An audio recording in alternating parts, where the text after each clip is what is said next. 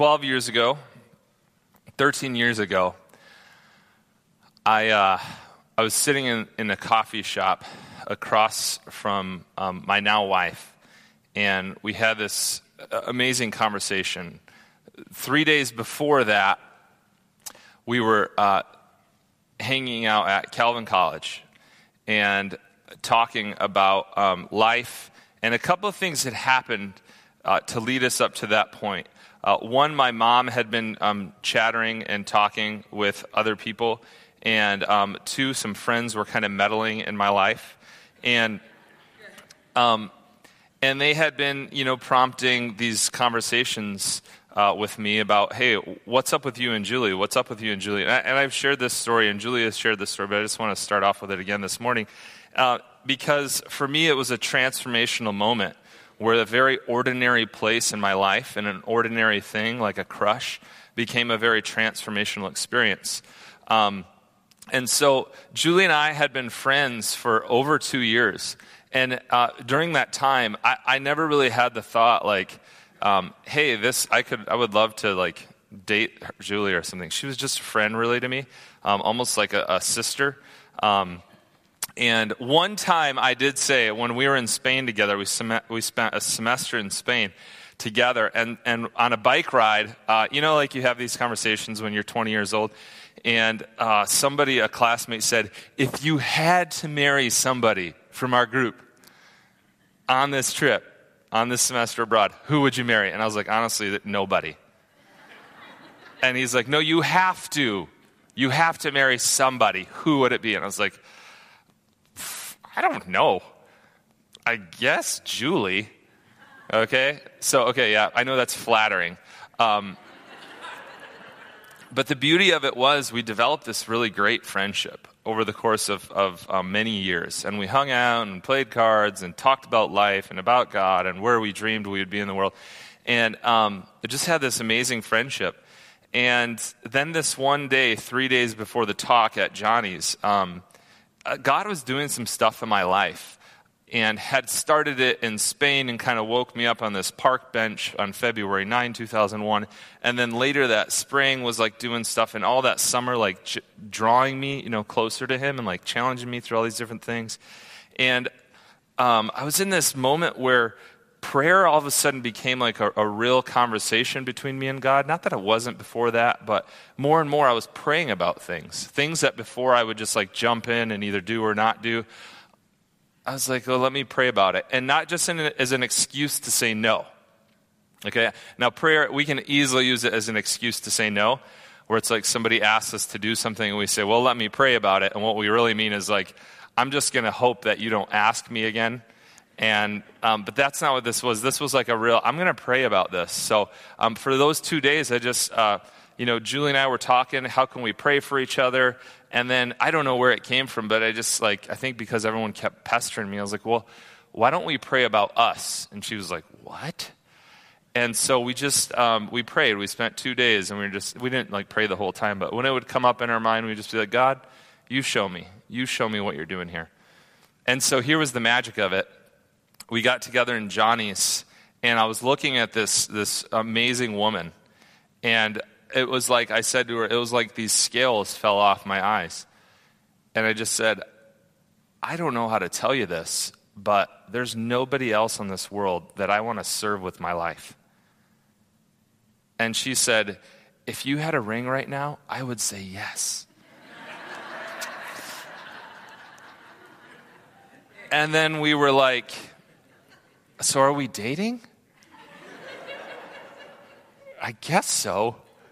And that was the start of our relationship. And so we were basically 0 to 100 overnight because we knew that was what we had been called to, and it was so clear at that point. And it was an experience in prayer where we just said, God, you show us. You show us what you're doing. You show us where you're at work. And the beauty of it was like scales that fell off, and we saw just so clearly. And I was like, how I'm an idiot. How did I not see? But now I see. And it was this beautiful experience that we always come back to. and we share with students, and Julie in her Spanish class, they know that they can get like a free period of not having any work to do when they get her on that topic. So kids all the time would like to divert her in her class, and she would share that story. But for me, it's continually a reminder of just how beautiful prayer is in our walk with God, how he shows us and wants to reveal us things. He wants to reveal to us things. But you know what I had never done? Before that, I had never asked him. I had never asked him, God, why don't you show me? Why don't you reveal to me your will? And this author, Mark Batterson, asked the question and says, how many prayers go unanswered because they go unasked? Ooh. How many prayers go unanswered because we've never asked God? There's a story in Luke 18 about a judge who's not even really a good person. And Jesus tells this story to his disciples to teach them that they should always pray and never stop asking. He says there was this widow, and she went before this judge who was just like kind of a slime ball. You get the impression from the story that he's not good. And she goes before him and she pleads with him for justice.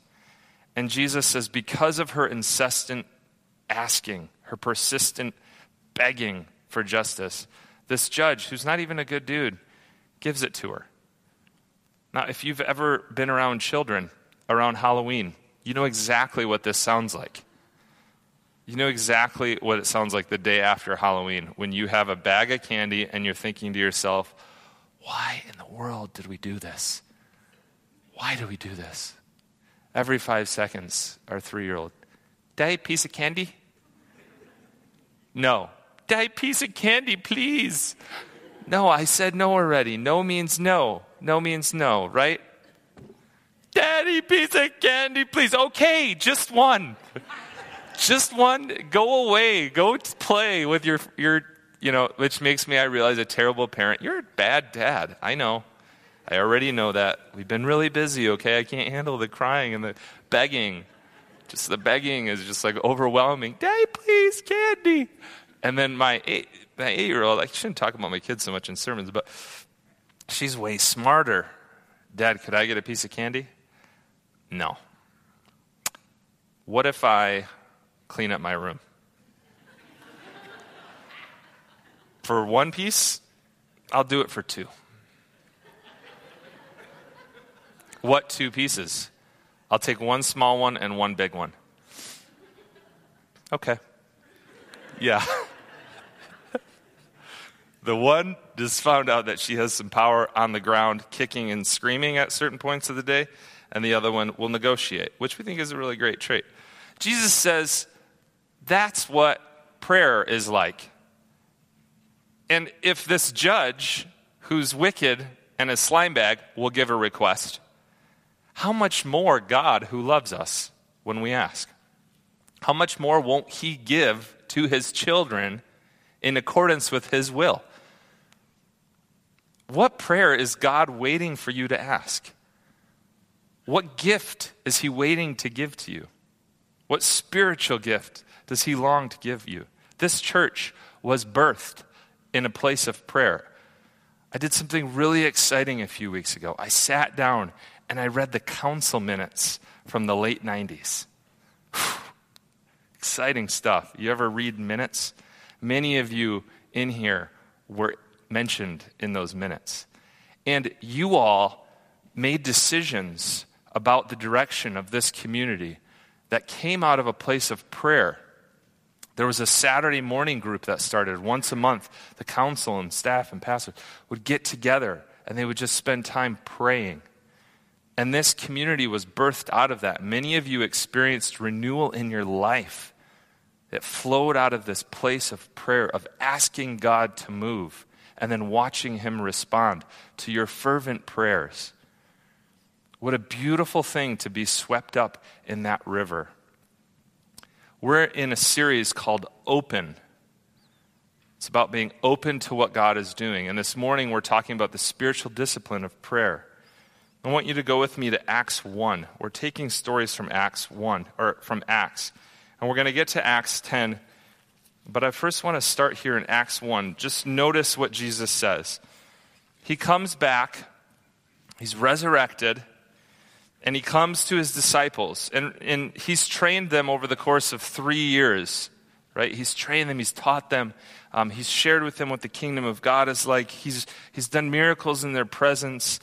He's blessed people. He's taught about the kingdom. And now in Acts 1, he says to them, you would think he would say, go do everything I told you. Go do it, right? Matthew 28, go and make disciples of the nations. You know what to do, do it. And that, I usually hear that from God. Go. And I'm ready. I'm like, yes. Jesus says, hurry up. Verse 4, he gave them this command. Do not leave. Don't go. They're hanging out and they're like, yeah, what are we going to do? He says, don't go, don't leave. Wait for the gift my Father promised, which you heard me speak about. Wait for the gift. For John baptized with water, but in a few days you'll be baptized with the Holy Spirit. Don't hustle and run and go and get ahead of yourself, my tendency personally. Just wait. There's a mountain to move. Let me move it for you. There's lives to be changed. Let me change them. You come alongside my work in the world. Verse 8, the disciples get off track right before that in verse 6. They want to know, hey, so is this like when you're going to come back and like reign and be king and stuff? They get all like, sidetracked. Again, Jesus says like, just shh. You'll receive power when the Holy Spirit comes on you. Don't worry about the times and the dates, verse 7. You'll receive power when the Holy Spirit comes on you, and then you'll be my witnesses. Once God has revealed to you himself, once he's revealed to you his plan, once he's revealed to you his will, once you've waited. I remember when I came to the river 11 years ago, there were 6 values that this church had. One of the values of the church was waiting. It's like, what? That's not a value. Yeah, that's a value. That was a value of this community. We wait on God in prayer. We wait for him to act, and then we respond in faith. Someday, I can't wait to tell you the story of the home that we are currently in and how God acted in such a clear and powerful way. I was trying to like get us on the other side of town, trying to conjure up like deals and look for things and like, and then all of a sudden it was just like, just here. And God moved us. Verse 14, we get an impression, and this is where the book of Acts comes out of. Verse 14 in chapter 1 says the disciples essentially listened to Jesus' teaching, and they all joined together constantly in prayer, along with the women and Mary, the mother of Jesus, and with his brothers. Okay? So, the thing I want you to be thinking about this morning, the invitation. What's the prayer that you haven't asked or you got tired of asking? What's the prayer, the one thing that this morning God can give to you, put on your heart to ask? What's the one thing that you maybe go, you know what, this is the dream. I just hope for healing for this person in my life. I hope for restoration for this relationship.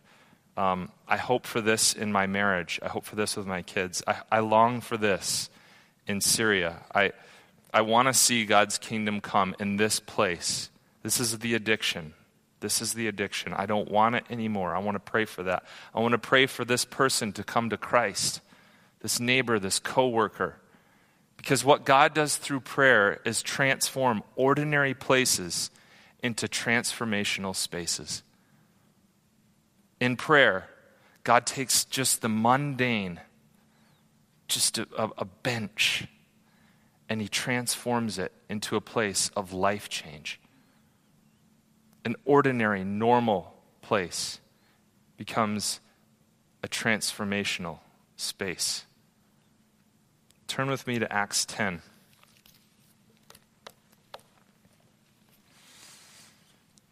Acts 10, the author gave a ton of space to this story because in it we see that the gospel is indiscriminate. It's for the Jews. It's for the Gentiles. But I want to focus just for a moment on what's happening here in prayer. Cornelius in 10 verse 2. Cornelius is an officer in the Roman army. He's a centurion. He's in charge of many. He's a high-ranking official. Think, I don't know if this is accurate, but think Norman Schwarzkopf. Okay, I don't know why that name, but just think, you ever seen the Chris Farley when he does General Norman Schwarzkopf? Hilarious. But think Norman Schwarzkopf, all right? Like somebody, he's tough. He's tough. You don't want to mess with this dude. He's in charge of a lot of people. But he's got like this secret life. Okay? Cornelius has this secret life. And when he's not like all armored up and like telling brothers what to do in battle, he's like a big prayer guy. He doesn't even know Jesus yet, which raises 1,000 questions for me about, wait, so God is answering prayers of people who don't even know his son, Jesus Christ. Well, if you believe the Bible, by the way, sidebar, if you don't want your life to change, don't read the Bible. Okay? If you want to just have a nice, neat, packaged life, then don't read this thing. Because it will disrupt that. It'll challenge that. In my life, it has been a real wrecker of comfort and security. A ruiner of, the normal. So here it goes. Cornelius and all his family, verse 2, were devout and God-fearing, and he gave generously to those in need. This is what Scott talked about last week, the discipline of generosity, of giving, right? We give it away because why? Well, it doesn't belong to us anyway. Many of you have taught me that. It's not mine anyways, and I can't outgive God. And that's a mantra here. If you're not a part of that culture, I want to encourage you, man. Scott, listen to the sermon from last week. But it says he gave generously to those in need, and he prayed to God regularly. Okay? One day at about 3 in the afternoon. 3 in the afternoon is a common time in the East for people to be praying. All right? You pray at 9, you pray at noon, you pray at 3. And so the sun is going down, and it's like mid-afternoon, and so you pray. And so that's what he's doing. And we know that from verse 30, where he says, 4 days ago I was in my house praying at this hour. Okay? So it's not just like he's doing his work and then all of a sudden has a vision. No, he's set aside time to place himself before the King of the universe and look for direction. And it's then that he has a vision. And he distinctly saw an angel of God who came to him and said, Cornelius. And he stared at him in fear. What is it, Lord? Okay, so Cornelius has set aside time in his day to put himself before God and seek God's will. All right? Now, go to verse 9. The following day, about noon, as they were on their journey, Peter went up on a roof to pray. Okay, so Peter also has set aside time, middle of the day, to pray, to seek God's direction. And then he has this vision, and the vision is of animals on a sheet, and the voice says, hey, kill and eat, and basically says, listen, Peter, the Holy Spirit isn't just for the Jews, it's for everyone. He's for everyone. But Peter receives that message because he's put himself in a place to hear. Cornelius has a vision because he had set aside some time to seek God's will. This general in charge the centurion in charge of many, think the Roman Norman Schwarzkopf, has set aside time in his day to hear from God, to be directed by God. There's someone in this church a few years ago who I met with for lunch who said they every day take all their dreams. I had an idea and a vision and a dream, and I went to this person and said, hey, what do you think? Would you be willing to help us out? He said, yeah, it's a good idea. I like it. Have you put this before God in prayer? I said, yeah, I prayed about it. He goes, no, have you put it before him? I go, what do you mean? He goes, well, I have a desk with everything that I want to see happen with my plans, but I don't necessarily know if they're God's plans. And this is a challenge, okay, people? I don't always know when it's me and when it's God, and I'm sure maybe you're on that journey too, and I'm an explorer trying to figure it out, right? One squirrel trying to tell another squirrel where to find a nut or something like that. And he said every day he puts these things before God, and he puts his hand on them and just prays. God, show me your direction with this. If you want it to stop, then close the door. And show me your direction with this. And if this is your will, then open the door, and I'll walk through it boldly and in faith. It doesn't mean that you won't encounter challenges, but when you're called by God, you know that he's lead blocking, right? It was like the Moose on Dallas when they used to have a good running game, Dallas Cowboys. Cowboys fans, it's as bad a season for you as it is for Lions fans. But the Moose Johnson, everyone talks about Emmitt Smith and what a great running back he was. But everybody knows Emmitt Smith just had the best line. I was a Barry Sanders fan as a Lions fan. And Barry Sanders is a better running back than Emmitt Smith. And I will take that to the grave. He's a better running back than Emmitt Smith. But Emmitt Smith always had these killer years. All the dude could do was run straight ahead. He didn't have a lot of juke move. Barry was doing everything on his own, like getting around, spinning. He would run 50 yards and gain a yard. And it was entertaining. But Emmitt Smith would just boom, right ahead because he had the blockers. Leon Lett, the famous, kicked the ball. But he had like 300 pounds, 6'7", and then he had this fullback, Darrell Johnson, the Moose, they called him, right? And this guy, would just pummel dudes. Linebackers, like his goal was to make the defense hurt. He loved it. And he would come through a hole, 200, whatever he was, 50 pounds, just looking for somebody to smear. Oh, boom. And Emmitt Smith, he ran behind that. So don't tell me Emmitt Smith was better than Barry Sanders, okay? He wasn't. He just had better blocking. And that's what God does. That's what God does. And he says, hey, I'm going to blow the hole open. You take the ball and run hard, right? You go run hard. And you're going to get tackled, but that's only second down. If you don't know football, this analogy means nothing. And I really apologize. I guarantee you there's enough people who know football, so just ask somebody, what is he talking about? It's a lead blocker. What is the thing that God is inviting us to ask? How many of our prayers go unanswered because they go unasked? This story is beautiful because on the one hand you have Cornelius praying, and then Peter praying, and then Cornelius sends for Peter, and Peter comes, and Cornelius tells him later on what happened. Cornelius says, this was the vision, this was the dream that I received. Peter says, well, this is what the dream I received. And they're connected in this amazing and mysterious and odd way through prayer and the Spirit of God. And the Holy Spirit later in Acts 10 comes on many, both Jews and Gentiles. The Holy Spirit comes as a result of, yes, what the Holy Spirit did, but partly because of their faithfulness to prayer. Their commitment to every day just show up.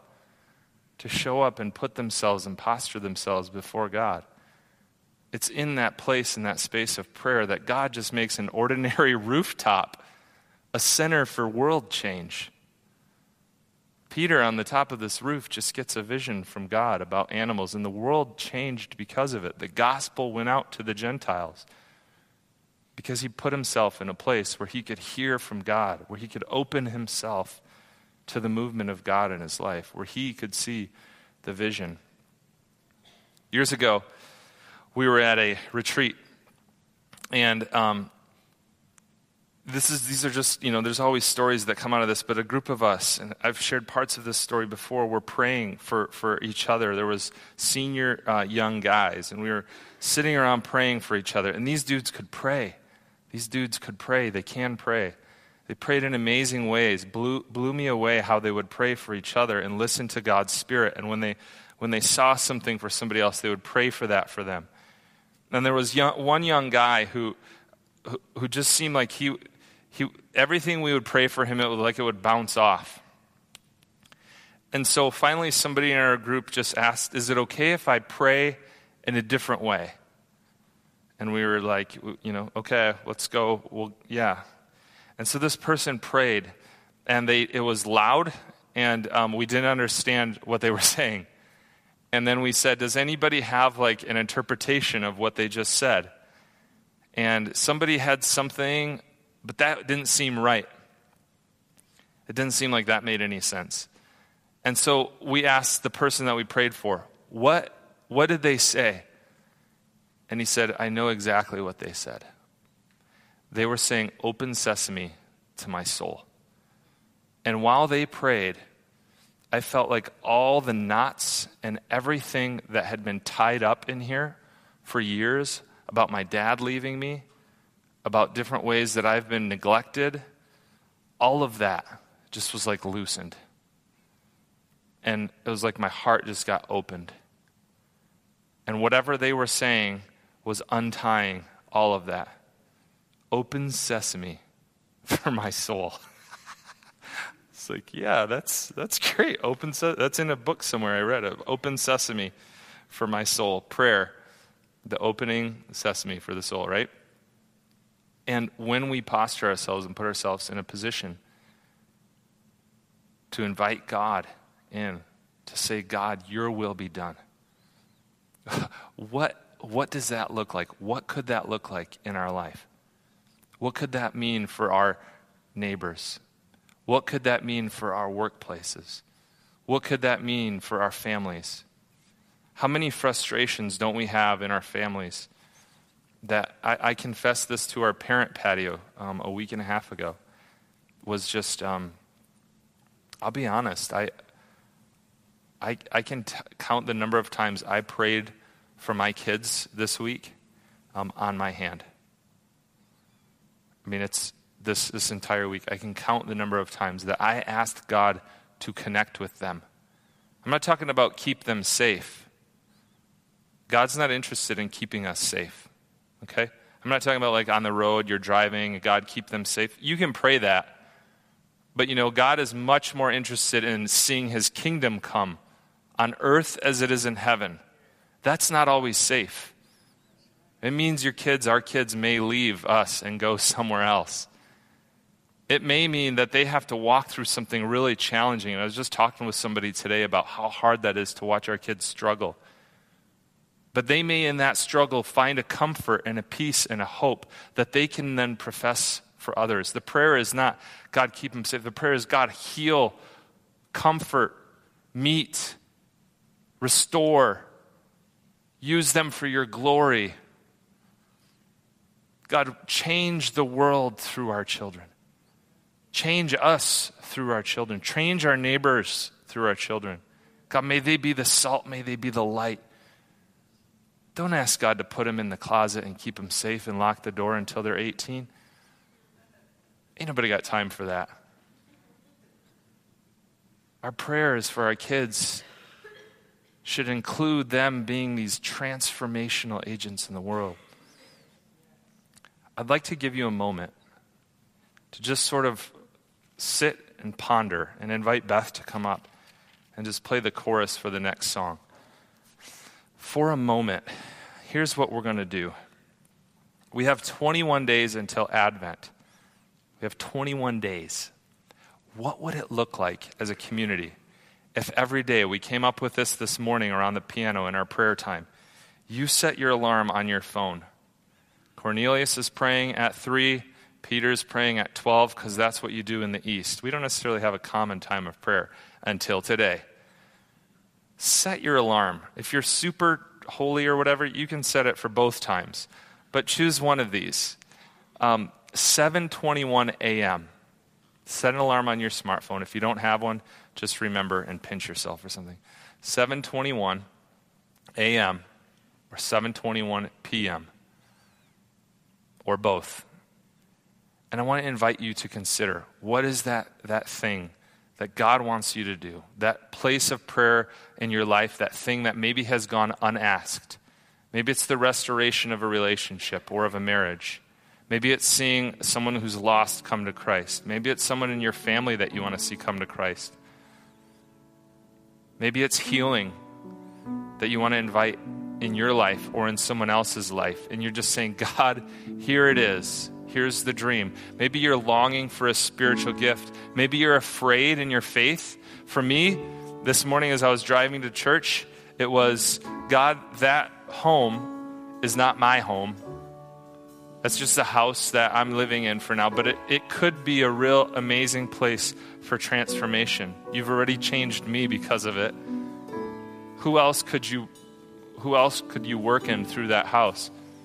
And so for the next 21 days, my prayer is just, I would love to see a gathering of people there, Lord, but I don't know what that looks like.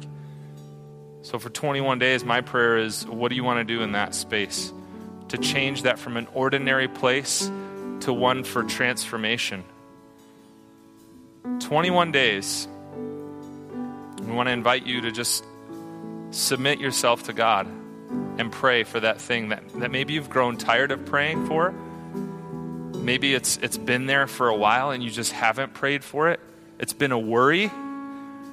It's been something that frustrates you and you get angry about. And instead of talking to him, we talk to other people. It's a boss who just doesn't know what they're doing and you're frustrated by it and you haven't brought it to God. It's a coworker who just is like snarky and mean and just frustrates you to no end, and you haven't brought it to God. We've told our friends and we've told our other coworkers, and we've never brought it to him. It's a patient, it's a student, it's a classmate, it's bring it before God.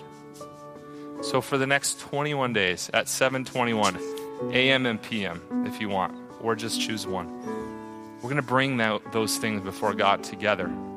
We're going to watch him move. We're going to ask the thing that we haven't dared to ask before. Maybe he's calling you to a more formal ministry. There was somebody up here today that already speaking that I said in the back, a year from now, that person's going to be preaching. Maybe not. Maybe God's calling you to take a prayer walk in your neighborhood, to pray for the neighbor who's the alcoholic. Maybe you're the alcoholic. Maybe you every night before you go to bed are like a 4-5 glass of wine kind of a person. And you realize that just like numbs you. It just numbs you. It just numbs you. And maybe you say, God, I don't want to be numb anymore. I want to be alive. I want to be alive. Make me alive. And for 21 days, your prayer is, here it is. Here's my addiction. Here's the thing I'm chained to. Take it, take it, take it. Or maybe it's your neighbor. Take it from them. Or your friend. Take it from them. A few weeks ago, one of my friends at the river was in a prayer meeting and they prayed for his business. And he said, it's hard for me sometimes to believe this kind of thing and to believe that God is actually working on my behalf. But he goes, I got these calls from people. It's just like a connection and a connection and a connection. And he goes, I think it was because of those prayers that we asked on behalf of my business. God will do that. He'll do that, maybe just to show you that he's there. He's a personal God. He's a real God. So we want to give you a moment just to think about that. Where is he inviting you to ask a prayer that he might answer it and show himself good and true and real?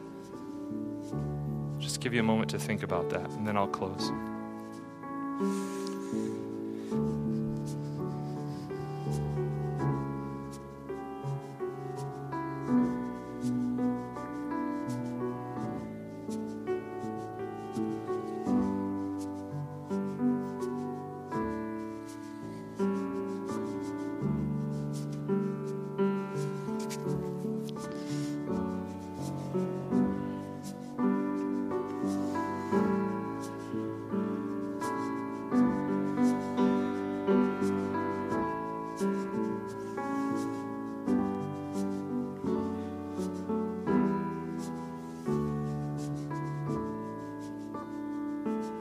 Lord, we've seen you move in the past. We've seen you respond in amazing ways. As your people who are called by your name humble themselves and pray, we've seen you bring healing to this land. We've seen you bring healing to our relationships. Lord, we've seen you bridge gaps that were before unbridgeable. We've seen you sort of just wipe away sin in people's lives, remove addiction and death, and bring life and peace and grace. And so, God, we ask for clarity. Would you give us the courage to ask boldly? Would you make us just unafraid? Remove our fear. Take away our anxiety. Take away our worry. Take away our stress. Take away the anger that we might have nothing else but you. And then open our eyes as we see you at work. Open our eyes. May the scales come off. Lord, we ask in faith that you would do a mighty thing among us in the next 21 days as we remain open to your work in the world.